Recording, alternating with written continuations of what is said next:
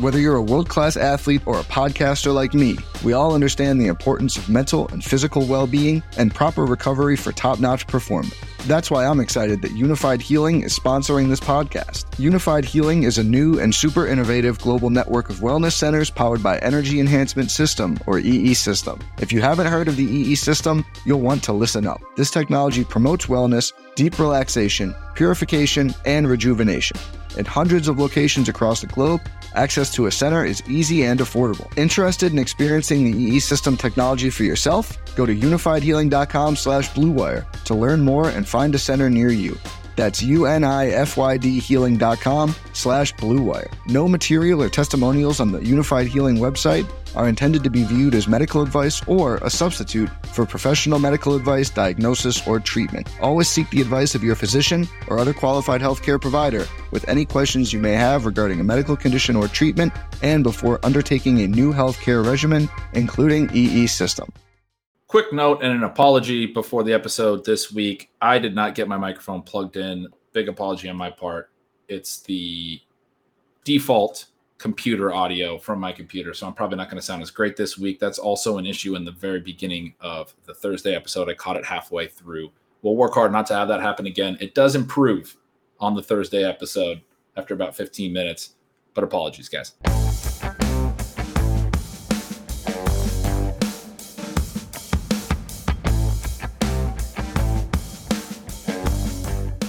A look back at some of our teams in the main events, some player talk on guys like Kyle Pitts and Traylon Burks, and a lot more. That's what we're talking about today on Stealing Bananas at Ben Gretsch. You can find my newsletter, Stealing Signals, at bengretsch.substack.com. With me, as always, is Sean Siegel. You can find all of his fantastic work over at RotoViz.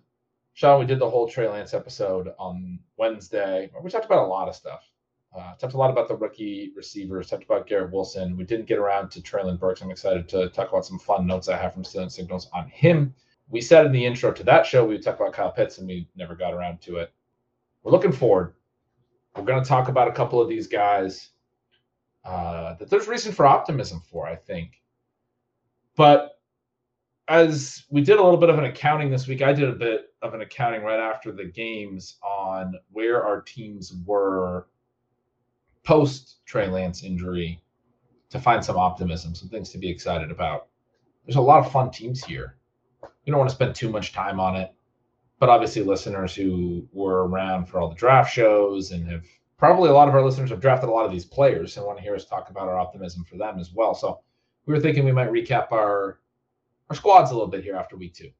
Yeah, and I think that hopefully listeners are in kind of the same boat where you can go through and you can overcome a little bit of the disappointment by looking at some of these teams that are doing really well. I was kind of blown away by some of the scores and some of the rankings. I've got a handful of FFPC best ball tournament teams with Zachary Kruger, who is a great best ball mind and did a lot of great best ball content this offseason with Colin Kelly, my co-host over at Overtime. Those teams are doing nicely. Ben, the teams that you and I drafted in the main event, I mean, this is about the most excited that I've been through a couple of weeks, just because these teams seem like they could be so much fun, right? We've got a team with Jalen Hurts that has Christian McCaffrey, Tyreek Hill, A.J. Brown, Rashad Bateman, Drake London, Garrett Wilson.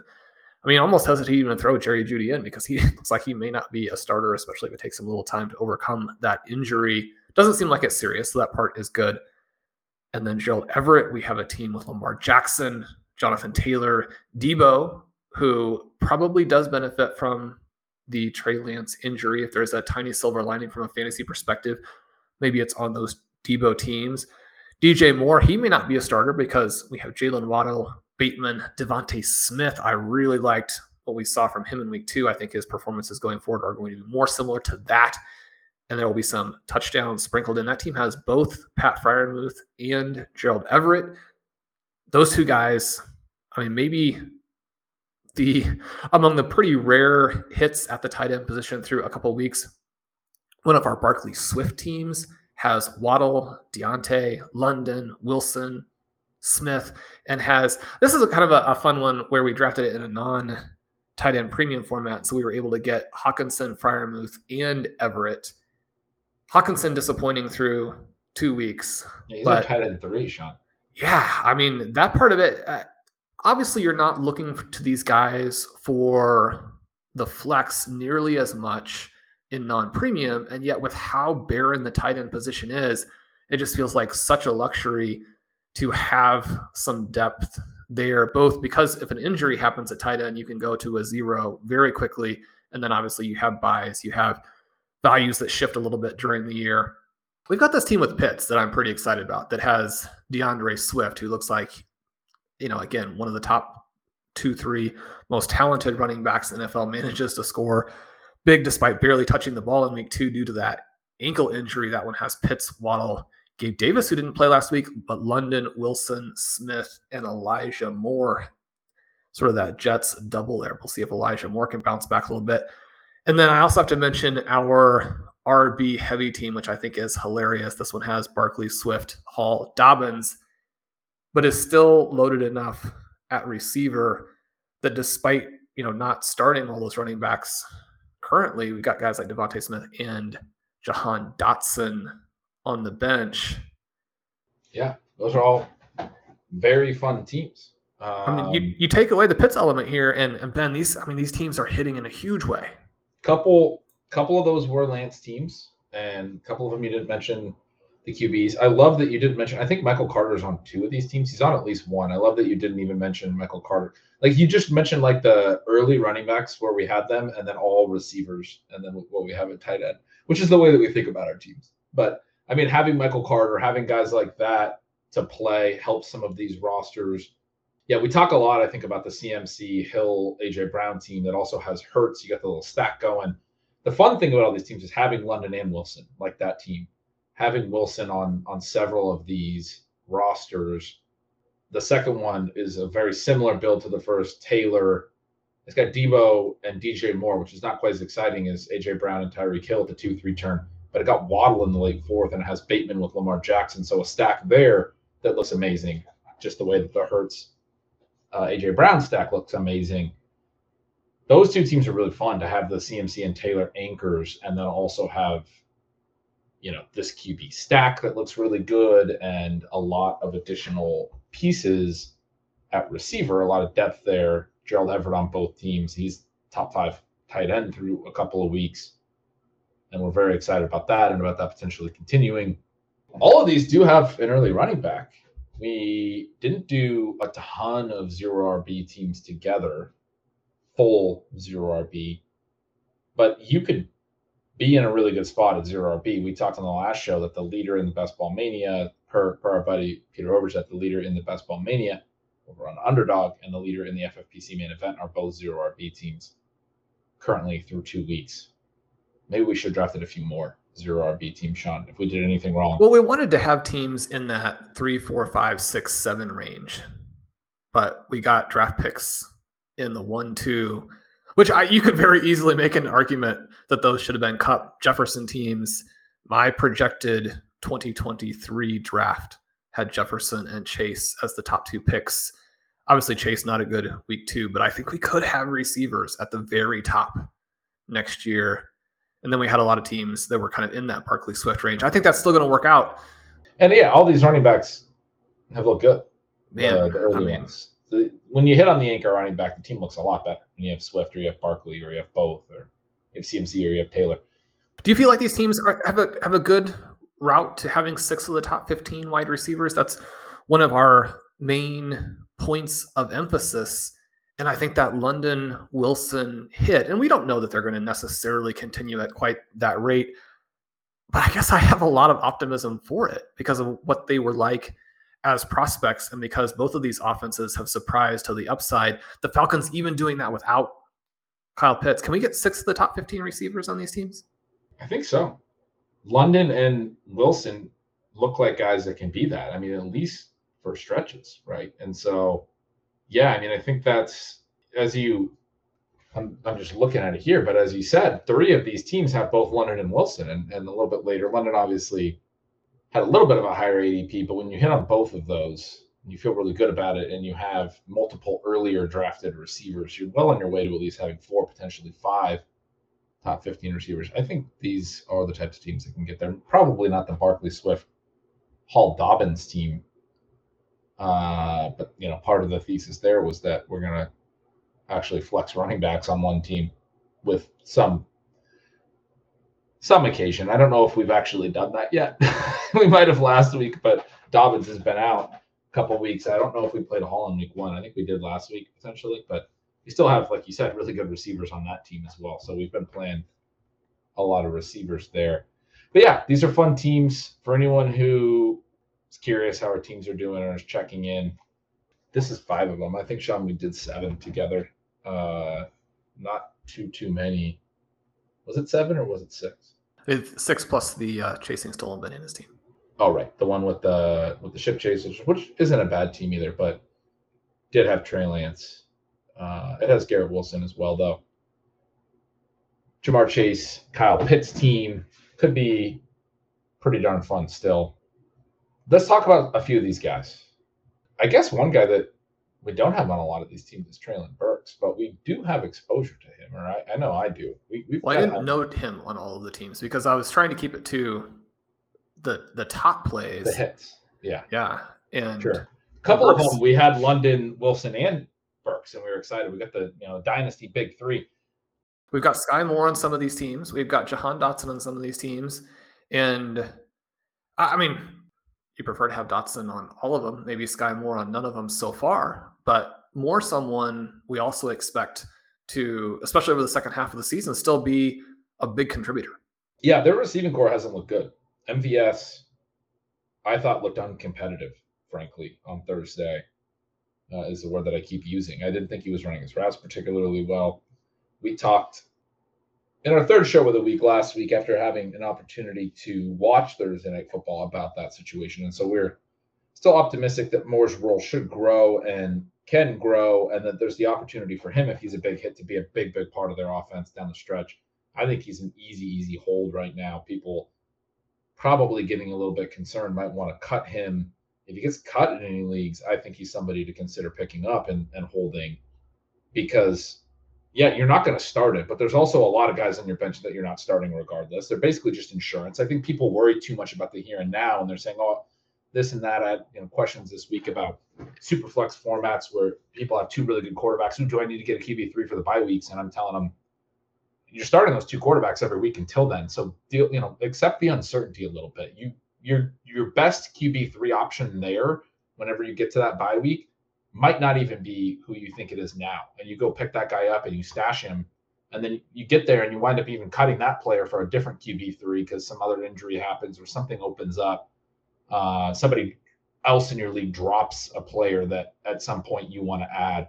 So accept the uncertainty. Don't plan 3, 4, 5 weeks in advance in a way that limits the flexibility of your bench right now.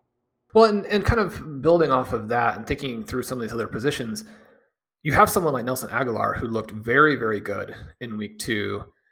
I made a little bit of a contrarian call at the end of last week that I thought the Patriots offense was better than people were giving it credit for. They did look better against the Steelers. They ran the ball much better than in the first week. Mac Jones, and one of the biggest regrets that I have, we do have this really, really good team that in a format where the wide receiver depth is critical. And ours is good with some of those late rookie hits, but someone we could have gotten even later was Jacoby Myers. He has looked, and I can't get you to say Jared Goff is rosterable, but I am willing to come off of this and say Jacoby Myers looks absolutely fantastic. He looks fantastic. Nelson Aguilar also looks very good. He's someone who's not generally rostered, whereas Myers is. My point there is I wish we had taken Jacoby Myers. He did come to us at a spot where we could have taken him. Nelson Aguilar out there on waivers. He looks good. Devontae Parker looks like a guy who is done at the NFL level. Now, that could change because he doesn't have as much experience with these guys as Aguilar does, having played last season. Aguilar looks good. He's someone who's interesting, but still probably not somebody. And we saw this a little bit with Corey Davis, where people wanted to pick him up after week 1. Then he hits on the long touchdown in week 2. And so you feel like, okay. But I made a little bit of a contrarian call at the end of last week saying I thought that the Patriots offense was better / was going to be better than people were giving it credit for, that Mac Jones had actually looked pretty decent in the first week. Part of what happened is they had a 15-play touchdown drive that sucked a lot of the overall life out of that game. They had some fluky turnovers that stopped them. Week 2, I thought they looked good against the Steelers. Now, this isn't to say that they have some offensive juggernaut. It's not to say that Harris and Stevenson are going to be, high-end RB2s even. It doesn't mean you can play their wide receivers consistently necessarily, certainly not on the types of teams that you and I want, where you have big-time wide receiver scores. But I like that the way they looked. The Steelers obviously missing their defensive heart and soul, but still a good defense. Mac Jones played well. Aguilar played well. Myers looked phenomenal. They didn't get much out of the tight end position. But Aguilar, one of these guys who, because he scored in week 2, there are going to be teams that go after him on waivers. And it's not to say that couldn't work out. But what I'm hearing you say, and definitely the way that I'm looking at this, even as a Nelson Aguilar fan, have a few shares at the end of best ball drafts, that you want to stick with some of these stashed wide receivers who project to be potential real impact players over the second half of the year, as opposed to pivoting to guys who scored well in week 2, but we have a long enough track record of them at the NFL level. And then within the context of their offenses, you're probably only going to end up kicking yourself later because you start them when they don't score, and maybe occasionally there are some big games. But overall, it's a losing proposition to, number one, take up the roster spot, and then secondly, to actually plug them into your starting lineup in weeks where it doesn't make sense. You could have won if you had just kind of stood with your roster as it was. Absolutely. I mean, it's the same thing we talked about, I believe it was last week, with the running backs, where talked about the expected value equation. I feel like I'm talking about it too much lately, but the probability of something hitting versus the size of the payoff. We're not looking for guys who just have roles. We're not trying to project. I mean, like, so much of the fantasy content out there has then led people to think about fantasy football that way, that it's all about who has a role and who's like, I bet you this guy's going to score more points than that guy next week. In most cases, when those are a discussion, I mean, it took me a couple of years of like having those discussions, be like, no, I think this guy's going to be better, and realizing like I'm actually making a bad bet there, because more than 50% of the time, the veteran who has the bigger role is going to score more points, but they're not going to score a lot of points. It's going to be like 12 points to 8 points or something with the young guy or whoever. But what we're looking for is the player that can actually be a huge impact, can break out in the way that Garrett Wilson did last week. And then especially when you're talking about on your bench, you're talking about like the way to play fantasy football on your bench. Like, people are way too concerned about insurance. They're way too concerned about, well, what happens next week if I have an issue and I need to play somebody? And it does suck when you get to that week and you don't have anyone to plug in and it's hard to find someone on the wire. But like, that's a worst case scenario where you have some injuries and things go bad. And even then, you can probably find somebody on the wire that's not much different than what Nelson Aguilar is in terms of a range of potential outcomes. Aguilar, like you said, still has the potential to have some 5-point games, maybe even right away next week. And some other guy you grab off the waiver wire, has that same kind of concern, right? And I have some leagues where I have so many of these stash sort of upside plays into the future that I don't feel like I have enough depth to plug in players. But you do want a lot of the players on your bench to be players that maybe aren't even producing right now. I mean, that sounds weird. I'm not saying you necessarily want that, but ideally every player in your team is scoring a bunch of points. But in terms of your actual allocation, you're trying to look for the size of the hit in the future. And so if a decent number of the players on your bench are those types of players, it's not the worst case scenario. It's a scenario where your bench hasn't gone absolutely crazy and you don't have as much depth as maybe some of the teams we talked about at the top of the show. And we're talking about how we still have Jahan Dotson on the bench on some of these teams and things, and Dotson's playing well. Like, that's the best case scenario, to have a guy who's actually scoring on your bench. Like, that's good. But if you don't have these guys that are hitting on your bench, what you do want on your bench is guys that can score at some point in the future in a way that is meaningful and impactful. And so with a guy like Sky Moore, what we're talking about is a scenario where once he works into a role, which happens with a lot of rookies, takes time. We've talked about this a ton. Saw it with Amon-Ra St. Brown last year. Saw it in A.J. Brown's rookie year. not saying Sky Moore's guaranteed to be those types of players, but this is an offense that produces fantasy points and the receivers are not looking very good. And so in that scenario, when Sky Moore does start to play more, run more routes, play more snaps, be out there a lot more, we're talking about a guy who's probably a consistent startable player every single week.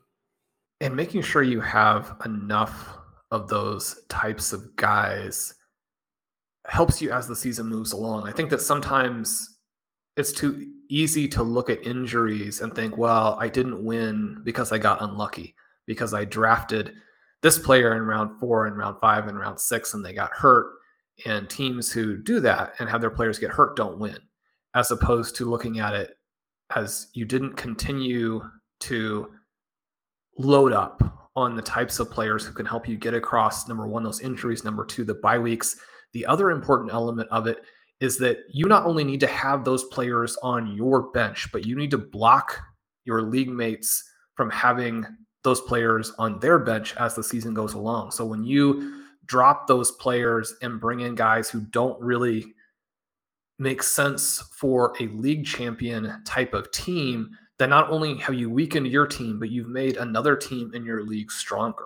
And that's one of the things that we're looking at as we go through waivers over this first month. It's not just going in to see who was picked up this week. It was to see who was dropped, who was in a situation where their team, where either they weren't patient enough or the short-term need got to be so great that they had to give up on somebody who was very, very interesting, and then go in and bid the next week, not on the number one player from that week, but simply the high upside option who was dropped the previous week because someone couldn't keep stashing them. That part of it can be overlooked, but it's just as important that you can't let your league mates have those players on their rosters. Yeah, that's a great way of putting it. It's a great point. Treylon Burks is another guy that might be viewed like that right now. But I want to make a case right now that his week 3 could look like Garrett Wilson's week 2, because I think what will get missed by anyone who's looking at the full game numbers is that his role rose substantially. I think anyone who watched the game knows that he started. He got a target on the first play. He caught like a 15-yard pass or something. He caught a 3rd and 16 crosser and turned upfield to get to the 6, get the first down, showed some after the catch explosiveness. And he looked like he was billed as a prospect, and he looked the way he looked at Arkansas before there was all of this summer talk about the conditioning and the asthma. He looked like someone who shouldn't be that athletic for the size. I mean, it's striking when he has the ball in his hands that someone of that size moves with that much agility and then the ability to turn up and be explosive. Yeah, he looked really good, frankly. The Titans looked terrible as a team. Burks only winds up with 4 catches for 47 yards on 6 targets, which also masks that this should have been viewed, I think, as a very positive game for Treylon Burks. I think everything through 2 weeks should be viewed as a positive for Burks, other than the fact that the Titans as a team look terrible. That's a pretty important fact. Let me say. But in week 1, I noted that both Robert Woods and Nick Westbrook-Ikhine ran a bunch of routes and only got 2 targets and didn't really look that great. In week 2, we saw it again. They ran a bunch of routes and they weren't very effective. Robert Woods does catch 4 balls, but only for 39 yards. Some of them are like sort of on outlet plays. He's basically, the check down running back on at least one of the plays. Burks was the, alpha, as people like to say. He was the vertical X receiver running these downfield routes and looking like A.J. Brown looked in this offense. It was very clear. The Titans got blown out so bad, and then Ryan Tannehill threw the pick 6 that really got bad late in the third, that they went to Malik Willis with a few minutes left in the third quarter. The Bills followed suit. Both teams played their backups for more than a quarter, or by the end of the third. And so you wind up with numbers where Burks' snap share didn't really rise that much. His route share didn't really rise that much. Just in snaps that Ryan Tannehill played, his route share rose in terms of percentage of dropbacks up to 73%, which is a huge number for week 2 for him. It's a big boost from the 38% in week 1. It looked like he might be a guy we might need to wait and see on, but he almost doubles from week 1 to week 2, the percentage of his dropbacks that he's running routes on. Like I said, he made some plays. And then the other important part that I think here that has gone so well for him, other than just the other receivers not looking good in a way that has made it very clear they need to use Burks more, and they've already responded to that. And then Burks looked like that. Other than just the receiver element, is that Derrick Henry has looked so bad. And I think part of that is they don't have A.J. Brown anymore. They don't have a vertical passing game that's threatening defenses. And that is something that matters in this offense. They need to be able to threaten teams with the play action and the vertical element. I don't think Mike Vrabel's a stupid coach. I think he understands that we need to get Treylon Burks going, not just because he looks like our best weapon in the receiving game and our most explosive player as a receiver, but because to run the ball, we have to have a threat down the field.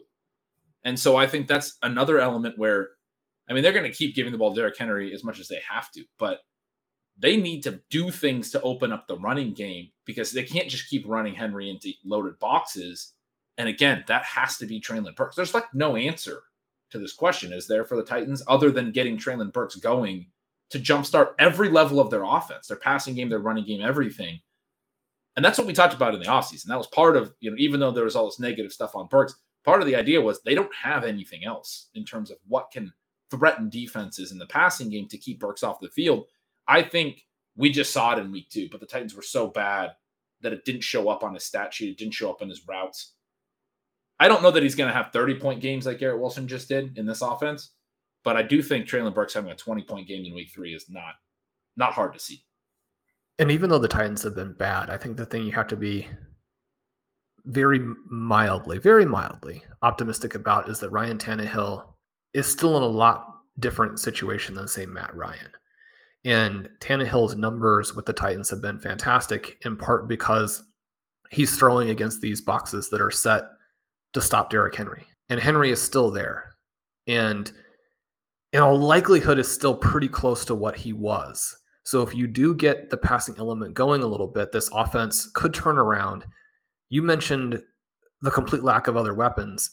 I don't think in the wide receiver room that's a huge surprise. I'm sure that the Titans are a little bit disappointed that Austin Hooper looks like he looked with the Cleveland Browns, which is someone who essentially can't make any impact on an offense. And so it has to be Burks. The fact that Woods has had so little impact through 2 games, where we mentioned from time to time that there are these very context-specific types of fantasy plays that do work sometimes. So if your thesis for Robert Woods is that, he's an okay veteran player and the Titans have nothing, and Treylon Burks had a poor offseason, and so Woods is going to have to be a volume play, you could understand that thesis, and it wouldn't have been a shock if it had played out. But it's also not the play that we like to make for the reasons that we articulate pretty consistently. And in this case, it's not playing out. And so that opens up to Burks to be number 1, the talent guy, and then number 2, also the person that the volume has to flow through. I think this offense with Henry and Burks can be fun. And I think that you have to get those offers out to acquire Burks in almost every format. This is probably your last chance. And I think the people who drafted Burks in the first place, many of them had him ranked really high. You think about Dynasty. Burks was the Debbie guy in this class for a long time.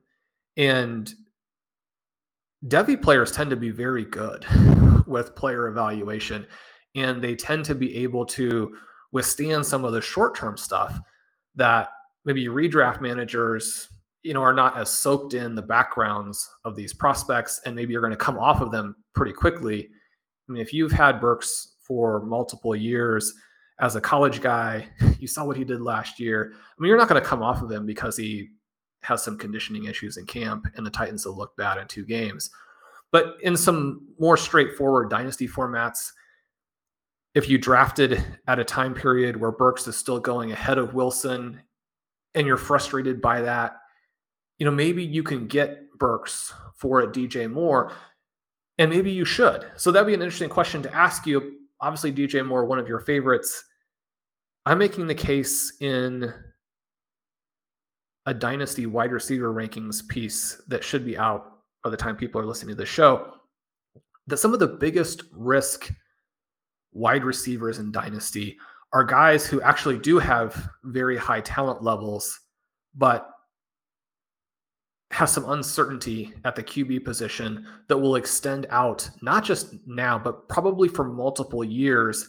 And that a misunderstanding of what you might consider the peak for players, combined with a misunderstanding of the way trade values move, have players in this DK Metcalf, DJ Moore, Deontay Johnson, even though we do have some optimism for him, players in that age range, talent range, and quarterback situation are maybe still a little bit overvalued in Dynasty. Now, it doesn't mean that you can buy as much for DJ Moore now as you could 2 weeks ago. Now that people have seen Baker Mayfield play with the Carolina Panthers.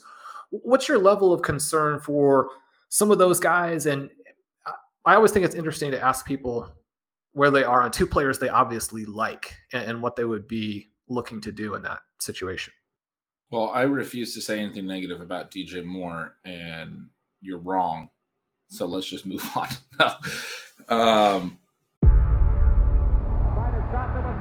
Before history is written, it's played. Before it's frozen in time, it's fought one shift at a time. Before it's etched in silver, it's carved in ice. What happens next will last forever. The Stanley Cup Final on ABC and ESPN Plus begins Saturday. Yeah, I kind of said that in Stealing Signals this week, that I could see him being a sell, even like a little bit of a sell low, but I would never actually recommend that because I'm hopelessly in the tank for DJ Moore. That was the most depressing thing that you've said to me in a while there, Sean, because you're right. And you talked to me a little bit about this concept before we started recording. I didn't realize you were going to drop DJ Moore on me, or on me as a poster boy for the concept. But the guy that I told you or gave you back as a good example that I thought of for the point you're trying to make, I think, is Allen Robinson, who for years we stayed very optimistic about because he hadn't played with a good quarterback yet, and essentially just missed the window. And now we're all saying it's just really kind of sad that Allen Robinson in his prime never played with a good quarterback. But even late in his Jaguars years, and then when he goes to the Bears and has a good Bears season, there's a lot of points where his dynasty value was still very high because he's still young enough and he's still got his peak ahead of him and all of those things. And yet, if you go back to those points in his career and you ask the people who acquired him at those points whether they are comfortable with that decision, given the way his career played out, I think most of them would say, given what they probably paid, that they were not, that he didn't do a lot to help them win championships in those years, and whatever future picks they paid and all those things panned out pretty negatively for them in the sense that they could have used those picks or used the potential players, young players, new assets and opportunities in Dynasty that could have been available to them. And so what your point is with DJ Moore and DK Metcalf and Deontay Johnson is if they're not in a great situation right now, and we're kind of saying, well, the DJ Moore year's coming, which is kind of the point that I've kept saying. What you're sort of saying is the DJ Moore season may never come, the year where everything is actually right for him, or if it does come, then it might be too late from a talent perspective for him. It is really great that we got to see for Stephon Diggs, him go to the Bills and be in this great situation and have that monster year, but that possibly that is sort of more the exception to the rule, and we're not really understanding that more and more bad seasons with these bad quarterbacks and bad offenses are just going to eventually cause people to lose interest. Obviously, DJ Moore's done this for a couple of years, and he's still stayed pretty valuable. But not trading him now runs the risk of him having another pretty bad year that doesn't help you in the short term, and also sees his value continue to fall as he continues to age. I think that's a really astute point. And yet, it can't be applied to DJ Moore. Just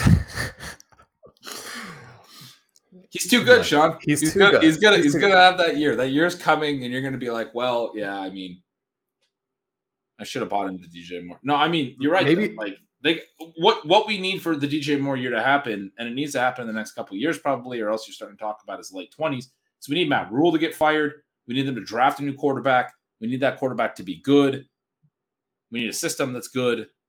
And then, finally we'll see positives. There's a lot of things that are bad here, not just one, that his situation sucks. It's a lot of elements of his situation suck that all need to be fixed, or he may never have that big production. He may have the Allen Robinson thing.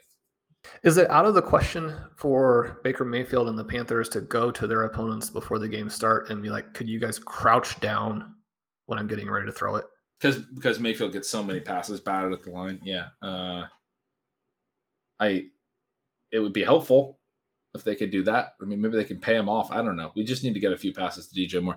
His week 2, very disheartening. Part of the reason I wrote about the sell thing was that they threw a wide receiver screen to Robbie Anderson. They threw a wide receiver screen to Shi Smith. They're not even getting those touches into DJ Moore's hands, which is just went terribly for the team. Shi Smith got 2 yards. Robbie Anderson fumbled.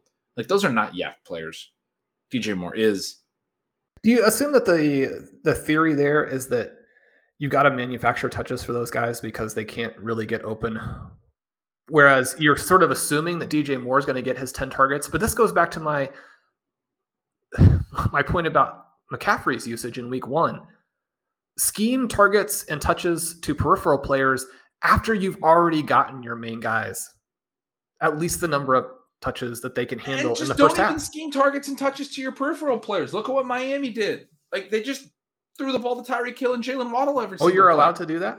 That no one else on their team caught more than 4 passes, and they had like 450 passing yards. I think Mike Gesicki's 4 for 41 line was their 3rd best receiving line on the team in a game where they had 450 passing yards. I mean, that's the most insane thing. They only had 2 more guys catch more than 2 passes. One of them was Raheem Mostert. It was Gesicki and Mostert. I mean, the 3 more guys have more than 10 yards. They had Alec Ingold. Their fullback had 15 yards. Mostert had 28. Gesicki had 41. And then Waddle had 171 and Tyreek had 190. And they combined for 32 targets and 22 catches. Just do that. Why are you not doing that, Carolina? What are you doing? Mike Gesicki begs to differ and would like some more targets. On his touchdown, I think he put up a 50-inch vertical. I mean, have you seen a tight end levitate? We don't need to like do that? a Mike Gesicki thing now. You already did a Nelson Aguilar thing. We're talking about good players, Sean. Then I have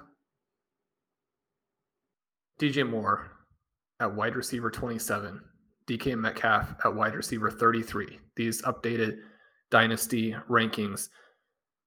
Now, obviously, I think the other drafters would make some changes to the way that they picked some of these players as well. But to give a feel for where these guys were going, DK Metcalf was wide receiver 11. DJ Moore was wide receiver 12 this offseason in Dynasty. Treylon Burks I have at wide receiver 17. That's actually dropping him a little bit in my rankings. He was going at wide receiver 23. I know I didn't ask you to prepare this before the show. It's a little bit... so I don't need precise things. I'm not asking you to do that, but does that seem to be in the range that you would be for some of these guys? I think that's right. And I think to your sort of leading question earlier, I would take Burks over Moore. If you could trade DJ Moore for Treylon Burks straight up right now, you should do that. Especially because of your point about the article you're writing, which sounds amazing. I'm excited to read about that class of player. I think is very accurate. There's the risk that they just aren't great ever, basically. But also, like, Treylon Burks should have already been in that range because we love these rookie first-round picks that have great profiles. I mean, and probably already was. You said you had him higher because you dropped Treylon Burks a little bit. But going into the season, you had DJ Moore around wide receiver 12, you said? For Moore, I had him below ADP, below ADP. Quite a bit above where he is now, but move him from 15 to 27. You had him below ADP because you have all the rookies at 8, 9, 10, 11, 12, and 13. I do. And the reason that you have there is that you can get out of them if you miss. But if they hit like they have, then you're sitting on guys where, this idea of playing the players and then moving them at peak, or what people think about as peak, is so important. Now with Drake London and Garrett Wilson, you can play them for 4 years. 4 years. And then move them at still an astronomical price. Guys who are 25, 26, you can't do that because the price that you get after you've played them for those years is not the same. And these guys who have the bad quarterbacks, you don't even get the short-term production necessarily.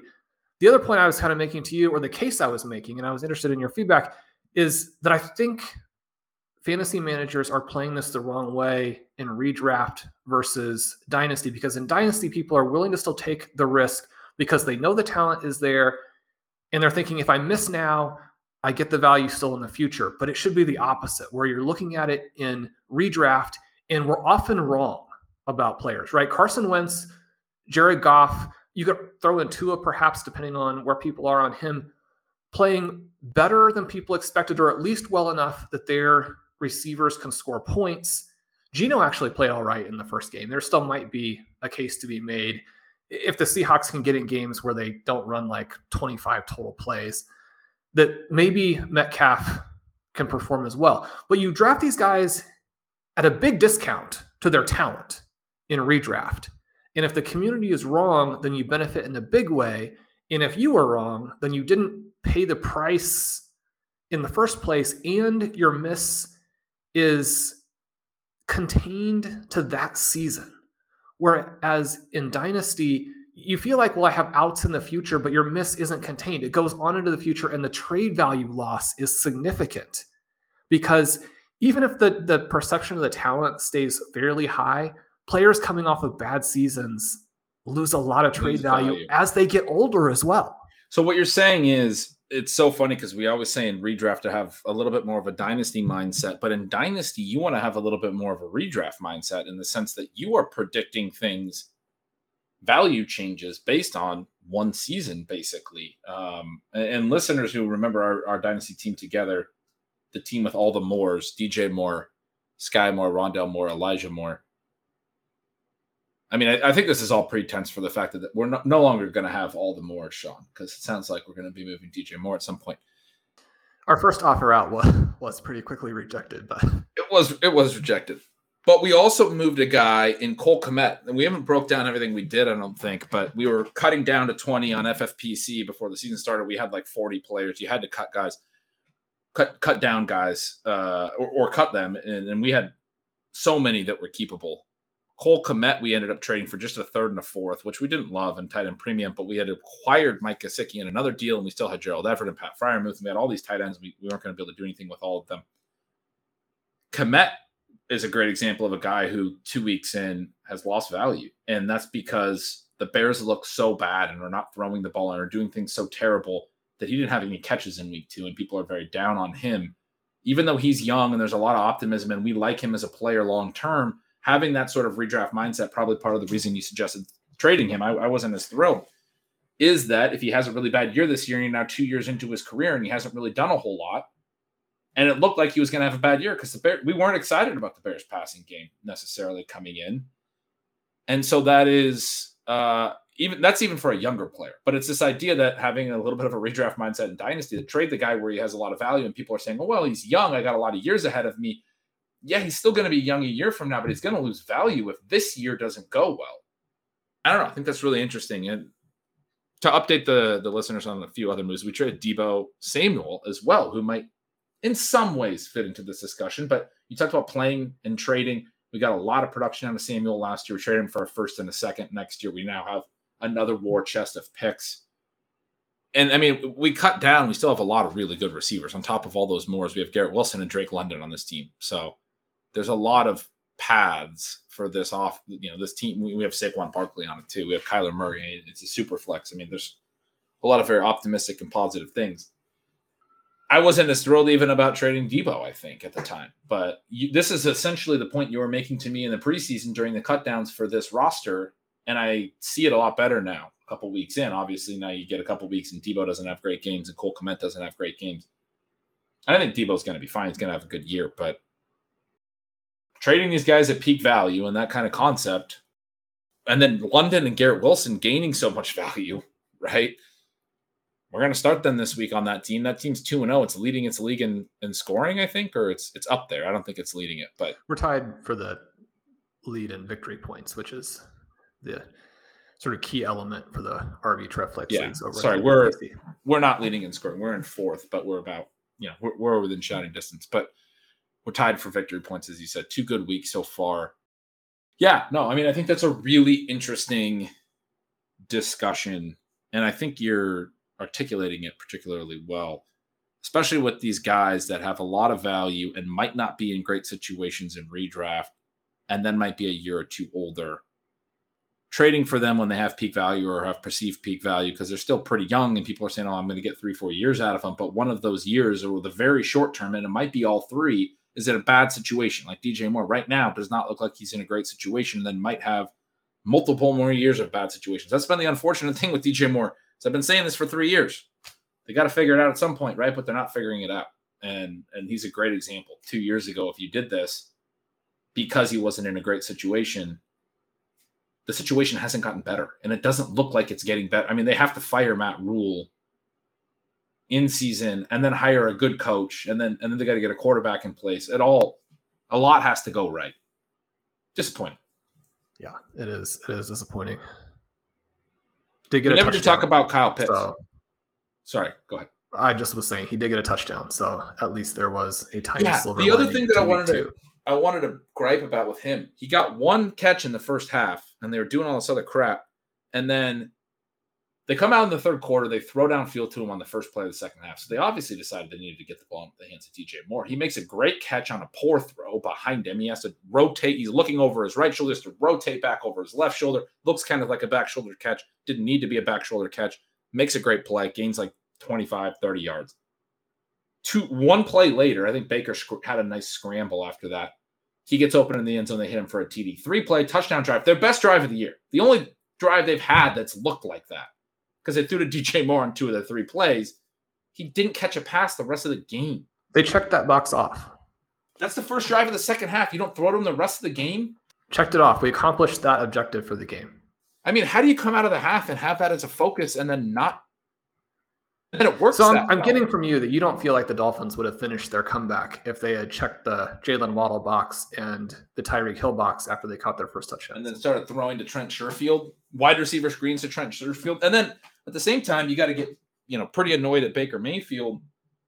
I don't know what his deal is, but he seems to be intent on throwing to players that are not his best options. Like he seems to not understand that there's it's almost like he thinks he has to do it all himself because there's players on the other side that will make plays for you. You have to understand the guys that can go out and win for you. Baker Mayfield seemed to get to Shi Smith in his progressions way too quick on way too many plays. And he just loves throwing to Shi Smith in these contested catches situations. He only had 6 targets, but just every single time they're throwing for a key third down is to Shi Smith. He caught 1 pass out of those 6 targets because he's not good. He's a replacement level player. And I think that is on him, but also in the play calling. It's got to get better. One of the plays that we saw that worked really well for the Jacksonville Jaguars was a play where Christian Kirk lined up in the backfield and then runs a legit route from that spot, scores a touchdown. That's the type of thing that you can do with Christian McCaffrey that the Carolina Panthers have shown a complete lack of interest in through 2 games. If CMC is going to hit the point totals that we think he can hit, and the Panthers are going to be competitive the rest of the season, that also has to be a big point of emphasis. What's funny is when CMC got hurt last year, I was so excited in Stealing Signals because they did that with DJ Moore a little bit. They lined him up in the backfield and did that kind of stuff. I was so excited to see his usage be more diverse. I remember writing all about it. And then eventually they fired Joe Brady. It's Matt... Did that turn out to be the solution to their problem? That was the solution to all their problems, firing Joe Brady. Probably the guy who brought that in and actually had some ideas. And Matt Rule's over here going, no, I want to throw the ball to Shi Smith or whoever. We need to get some more interviews with Robbie Anderson about whether or not he's willing to play with Baker Mayfield because we do. I didn't get a chance to hear the Sunday OT show. You're doing the great recaps with Colin Kelly every week over on Word of His Overtime. I didn't get a chance to listen to it yet this week because I'm writing Stealing Signals all day, Monday and Tuesday. Did you talk about the Panthers' decision to punt on 4th and 15 with 2 minutes left because they had their timeouts? They're down 3. So I wrote about it in Stealing Signals. Baker Mayfield, 3rd and 6, gets a free rusher, stands completely flat-footed, and just takes the hit, basically, just frozen in fear almost. He didn't have a ton of time to react, but he's looking right at the guy. And you're in 4-down territory. I think it was a 3rd down mentality where he's like, I got to break this tackle. And, he's 3rd down, live or die here. So it takes a 9-yard loss. That's a bad play because you can throw that ball away. You're in 4-down territory. There's like 2 minutes and 15 seconds left. They're down 3 points. They're around midfield. They need a first down, maybe 2 more to kick a game-tying field goal. This is where you're at. The game's on the line. Takes that sack. They go to 4th and 15. And then Matt Rule makes a decision to punt because they have a 2-minute warning and 3 timeouts. But when you punt with 2:05 left or whatever, like you have to get a 3 and out. And my argument is, I mean, even if you turn it over on downs going for that 4th and 15, you still got to get a 3 and out. And then what? They kick a long field goal. They might not even try that long of a field goal. Regardless, if the Giants get a first, like field position doesn't matter. If the Giants get a first down, this game's over, right? You have 2 minutes to play with. You're losing at the time. It's not tied. They decided to punt on 4th and 15. So the bad sack on 3rd down, the punt on 4th down, just amazing pairing of QB and coach who don't understand situational football. But predictably, they did not get the ball back. How do you choose? I don't even care if it's 4th and 15. You should have had a 4th and 6, but I don't even care if it's 4th and 15. How do you choose to punt the ball with 2 minutes left, down 3 at your own 35? Again, if you get turnover on downs there, and even if the Giants say you get the 3 and out and they make a 50-yard field goal, you're still going to get the ball back. It's the same idea as the punt that you're trying to get one more possession because you got your 3 and out in. Now you're down 6 at that point, right? Like you still have a chance to win the game in that scenario if you get the 3 and out after going for it on 4th and not converting. What you can't do is punt with 2 minutes left, right? Anyway, did you have a chance to share your opinions for the listeners on that on Sunday? The Panthers game was not top of our list to cover. Yeah. On that one. That was the worst decision I saw of the week, Sean. That was terrible. Yeah, there were some interesting ones. We won't go into it here because we do have to talk about Kyle Pitts, but I actually thought that there were some interesting calls in that Colts game as well. But yes, we're at the hour mark, and Kyle Pitts, he was one of my favorite players for 2022. The first non-quarterback drafted in last year's class, has the first 1,000-yard tight end receiving season of a player this century, rookie tight end, has not yet turned 22. One of the parts of my thesis that I think was not shared by most people, but I think is very defensible after watching 2 weeks, is that he was actually going to get a pretty significant quarterback upgrade. You have Drake London arriving to make it much more difficult for opposing defensive coordinators to simply say, we're going to play these gimmick defenses and stop Kyle Pitts. The Atlanta Falcons have looked pretty good through 2 weeks, but Kyle Pitts has not been a part of that. That's been offset by offset, it's created a stark contrast with what we saw from Travis Kelce in week 1 and what we saw with Mark Andrews in week 2. I've put out my new rest of season tight end rankings. Actually moved Mark Andrews up to number 1. He was the player I had at number 3 preseason. Kelce at 2, Kyle Pitts at 3. But I've maintained Pitts in the top tier with those guys. And if we were to draft again today, I would make only minimal changes to the draft plan with Kyle Pitts. Is that something that is still justifiable now that we've seen 2 weeks? Yeah, and it's there. I mean, everything you said is true. There's still this element of everything's going to move in Kyle Pitts' favor. He had 2 down games. I wrote a little bit in Stealing Signals about there's some sequencing element here where if a player has 2 down games in week 7 or 8 and you've already seen it for 6 weeks, you're not panicking. When you see it in week 1 and 2, you're panicking. He had 8 games of 50 or fewer yards last year. That's it, and that's where I was going to go. It's so funny. We thought of it the same way. I wrote it as he had 6 games of 35 or fewer in Stealing Signals, but he had 6 games of 35 or fewer yards. He had those down games, still had a 1,000-yard season. He was one of 3 tight ends who had 1,000 yards last year. Only 4 had more than 830. There weren't a lot of other dudes knocking on the door there. I think Kittle was the only other one. You had Kelce and Andrews up there over 1,000 with him. Kittle in his partial season had like 900 or something. A guy who's able to do 1,000 yards at tight end is just immediately different, right? We also, part of our thesis, Sean, was the tight end position was not good this year. We have 10 players who have scored 20 PPR points through 2 games at this position. Average 10 per game. We're not asking a lot here. 10. That's all. There's only 4 that have averaged 12.5, meaning they scored 25 PPR points per game through 2 games. Gerald Everett, our boy, is in that group. Kelsey and Andrews are the only ones who have scored really anything that exciting at the position. It's wide open for Pitts as soon as he has a big game to just jump up the tight end leaderboard. He could be in the top 5 in 2 games if he has 2 solid games because no one else is doing anything. OJ Howard is a tight end 11. He has 3 targets on the season. He caught 2 touchdowns. Literally is a low-end tight end 1 right now. Pitts, the big, so you have all those elements that like of the argument that are working in Pitts' favor still. He's still at an advantage at tight end. But the people that want to like bench him for, I heard bench him for Evan Ingram, or I saw a tweet on Twitter.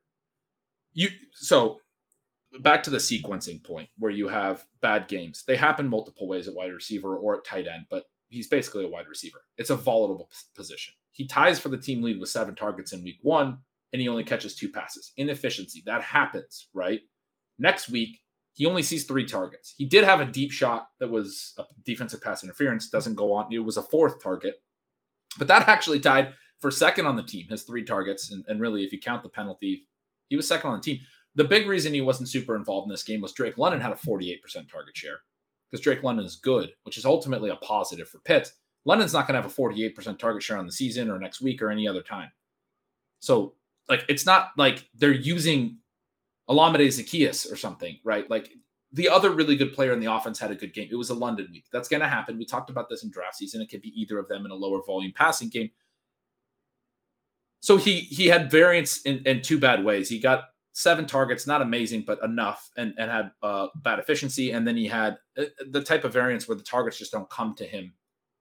And I know I talk about targets being earned. They are, but you're going to have some games with lower targets sometimes. People have talked about his pass block snaps. And so in terms of like benching him while it's not working out, he had 7 pass block snaps in week 1. That actually went down to 3 in week 2. So he's only had 10 pass blocking snaps through 2 games. His routes run jumped to 88% of dropbacks last week. He was in line just 14 of 57 snaps in week 2, which was a huge improvement over week 1. He was actually in line a little more than we want to see in week 1. So actually week 2, when you look at where they were aligning him and how much they were running him in routes, it was all improvements. It was actually very positive. You add in all of that stuff into the mix. You say, oh, the tight end position is terrible. There's like 5 guys that can put up 20 points in a game. And Kyle Pitts very clearly one of them. You look at the fact that he's not giving up targets to nobody. He's giving up targets to a young receiver who's doing really well, and it's going to draw more defensive attention and then help Pitts in that way. Last week, at least. And then you also look at the fact that he's being used the way that we want. There's way too much focus on this pass block stuff. Again, 3 times in week 2. No, that's not actually a conversation, that pass block thing. It's a big noise, signal and noise stuff that people are talking. I'm seeing that on Twitter a lot. I know you're not on Twitter a lot, but I'm seeing a lot of this about Pitts' pass blocking more than we want to. Week 1, it was a little bit of a note, but not a big one, that he was in line a little too much. He pass blocked a little more than last year. That wasn't a concern in week 2. There's nothing to worry about here. There's nothing to worry about. Yeah, I think that if you appear to be wrong after 2 weeks and or the teams have gotten off to a slow start, the fantasy teams, then a lot of this is going to sound purely like justification. But I mean, it isn't. And I think that I wouldn't be surprised if we get to the end of the season and we think this actually turned out to be very positive. You mentioned the sequencing. Everybody notices it if it happens in the first 2 weeks. And if you were high on Pitts, it's not ideal for you because people will notice that you were high on him and he didn't do well. But the other thing that happens is that Arthur Smith has taken an unbelievable beating for this. If this happens in week 7 and 8, it's not a huge deal, and the Falcons don't have to change what they're doing. Because they've lost these 2 games and Arthur Smith has taken this massive beating, Kyle Pitts now has to be such a focal point that you're talking about the potential. And again, it's potential. We don't know how the season is going to turn out, but the potential for an epic year that's driven by what happened in the first 2 weeks. And one of the things you say, well, go out there and send out all these buy low offers for Kyle Pitts, but there's almost no point to it because no one who actually wanted Kyle Pitts in the first place is going to sell him to you after 2 down games. And the other reason for that is just like, how do you even structure that offer? Because the other person's going to want a tight end back, and there's no tight end that can score points that you could send them. Yeah, that's a great point. But I will say in some casual leagues, I'm seeing people who drafted Pitts who are down on him. They're mad that they drafted Kyle Pitts. I saw some tweet from a big account that was like, who's the one player that you're most concerned about on your team? And like half the replies were Kyle Pitts. So people who have Kyle Pitts in these casual leagues, if you're a listener, you're in a home league, go send an offer for Pitts. Maybe you don't need to send him a tight end. Maybe that person is that upset because there seem to be some.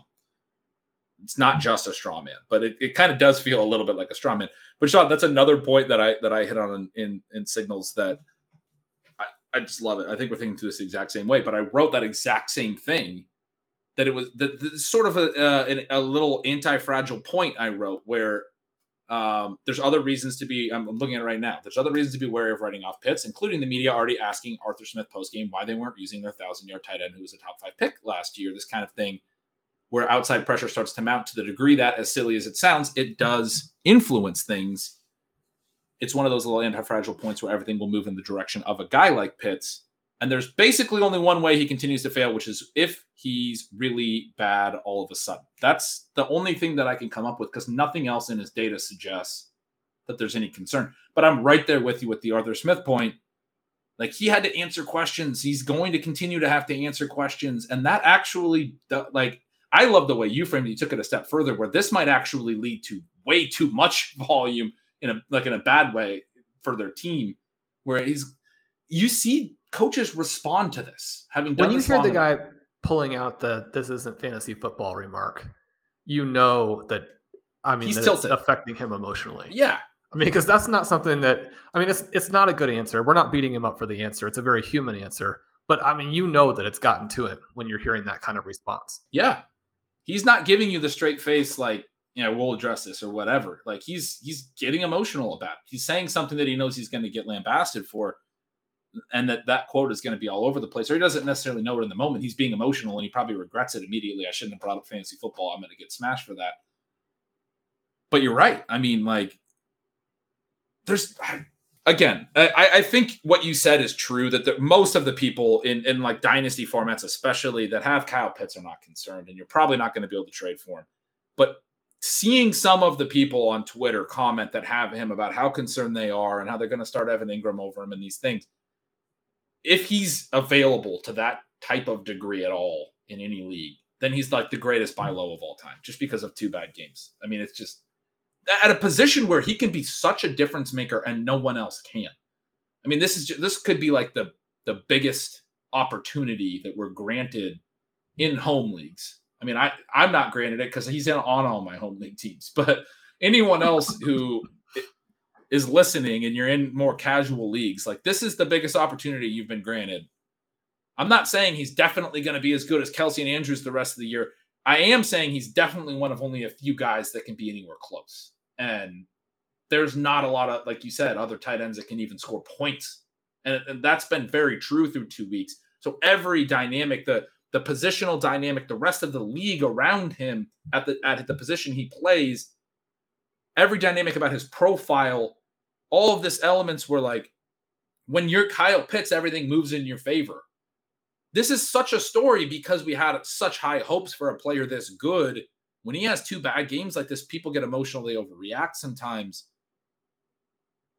It's bonkers. It's absolutely bonkers that we're sitting here talking about, whether he's a bust. I had somebody tell me that he's a bust, and it's like, he's played 2 games. You mentioned the pass interference. That was a play where that ball I don't think was thrown particularly well. Probably actually wouldn't have played out, but the guy grabs him because he's beaten. And if it's a good throw and he's not grabbed, then you're talking about a long touchdown.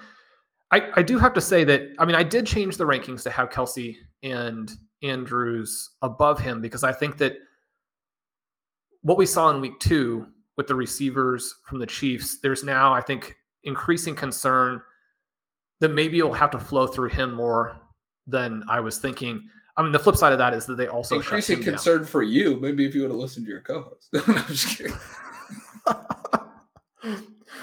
The other thing is that the teams where I lucked into / because of structural drafting have Mark Andrews in main events, I'm very excited about that, because one of the things you and I talked about is that you want to kind of be betting against, very mildly betting against at the prices, because I mean, when you're making a bet against the community or a bet against what the team maybe wants to do at the 1-2 turn, that's very different than betting against it with Albert O and Noah Fant, in a spot where you're like, we're just going to pick up somebody else in free agency the following week anyway.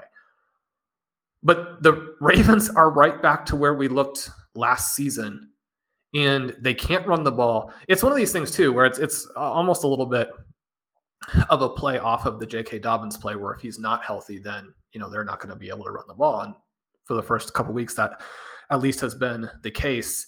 And Mark Andrews, the talent there, and even with Bateman having the 2 long scores and looking like somebody who actually should be more involved. You talk about DJ Moore and the score and then not getting more involved. I think with the Ravens, you have that huge lead and you're not expecting to blow some 3-touchdown lead to the Miami Dolphins.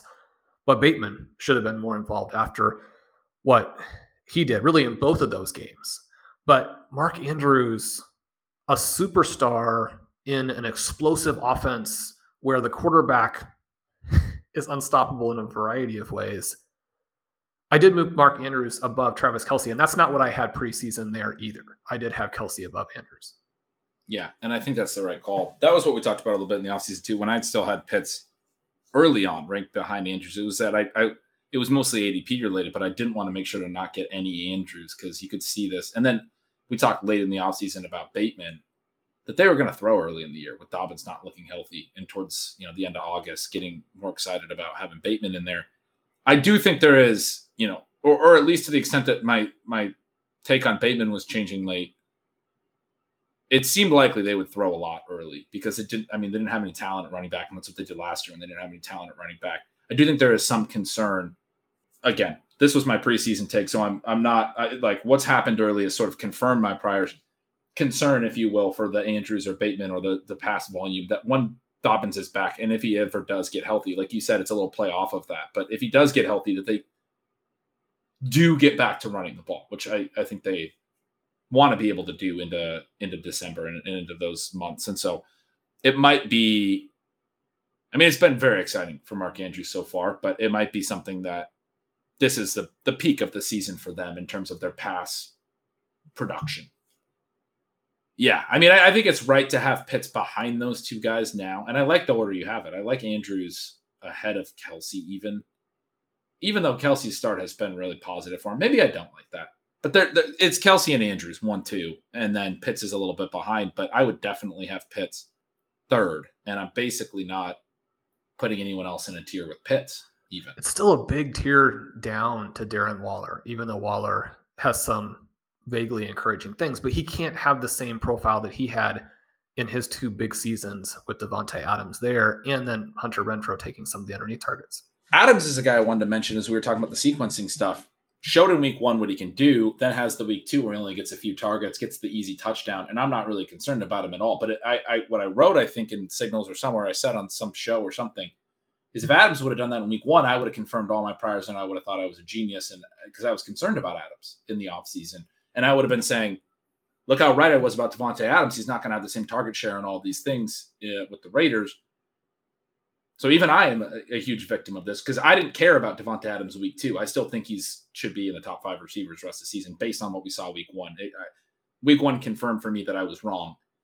But because of the sequencing of that, we flipped those 2 things. I'm probably sitting here telling you after week 1, Sean, that you were wrong on Adams and I'm so smart. And then week 2 would have happened and I would have looked really, really dumb. So I'm glad that Adams week 1 and 2 went in the order that it did. But again, Adams can even have a game like that is my point. Pitts had 2 of them. And I'm not saying he's Adams, but those 2 games don't really change the thing on Pitts. The other point on Pitts, if he has that preseason 50-yard catch that spiked his ADP in either of the first 2 games, no one's worried about him. Just one play like that would have probably changed the level of concern. I think people are worried, but not to this degree. And you said the deep ball, he had 1 on the route. against the Rams, the deep ball in the preseason, I mean, we've now seen that a couple different times from them. They're willing to line him up outside and throw him 30, 40-yard passes downfield, like a ex-wide receiver, like a Cortland Sutton or a Mike Williams. That's how they're treating Kyle Pitts in their offense. We've seen that now. No other tight end gets that type of volume. And on both plays, you said it with the Rams play, it was also true in the preseason. An accurately thrown ball is a 70-yard touchdown on both plays. And that's, maybe a mild concern on Mariota or whatever, but I think we're going to see that a couple of times this year. I think we're going to see 60-yard touchdowns to Kyle Pitts because he's burning guys on the outside. He did it in the preseason. He did it in that Rams game. And Mariota's going to finally put one on target. We're going to see a long TD. I mean, it's just – and you go into matchup stuff. These first 2 weeks weren't necessarily great tight end matchups. Now he's getting the Seahawks in week 3 who have been bad against the tight end. He doesn't really play tight end, but, I mean, go trade for him. You might have 200 yards in week 3. That would be awesome. I think a 1,300-yard season is definitely not out of the equation, especially now that we are in a 17-game schedule. Ben, this has been so much fun. We are at almost an hour 20, so we're going to let you guys go today. We'll be back with another show for you on Saturday. Looking forward to a week 3, which hopefully will feature the excitement from the first wave of games, not feature those injuries in the second wave. But whatever happens, it's going to be an NFL Sunday, so we're going to enjoy it.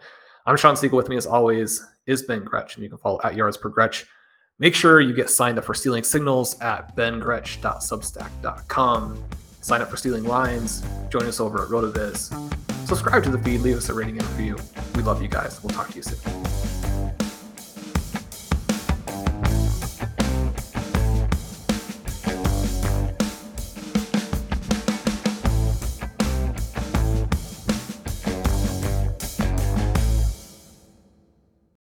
When you need mealtime inspiration, it's worth shopping Kroger, where you'll find over 30,000 mouth-watering choices that excite your inner foodie. And no matter what tasty choice you make, you'll enjoy our everyday low prices, plus extra ways to save, like digital coupons worth over $600 each week. You can also save up to $1 off per gallon at the pump with fuel points. More savings and more inspiring flavors make shopping Kroger worth it every time. Kroger, fresh for everyone. Fuel restrictions apply.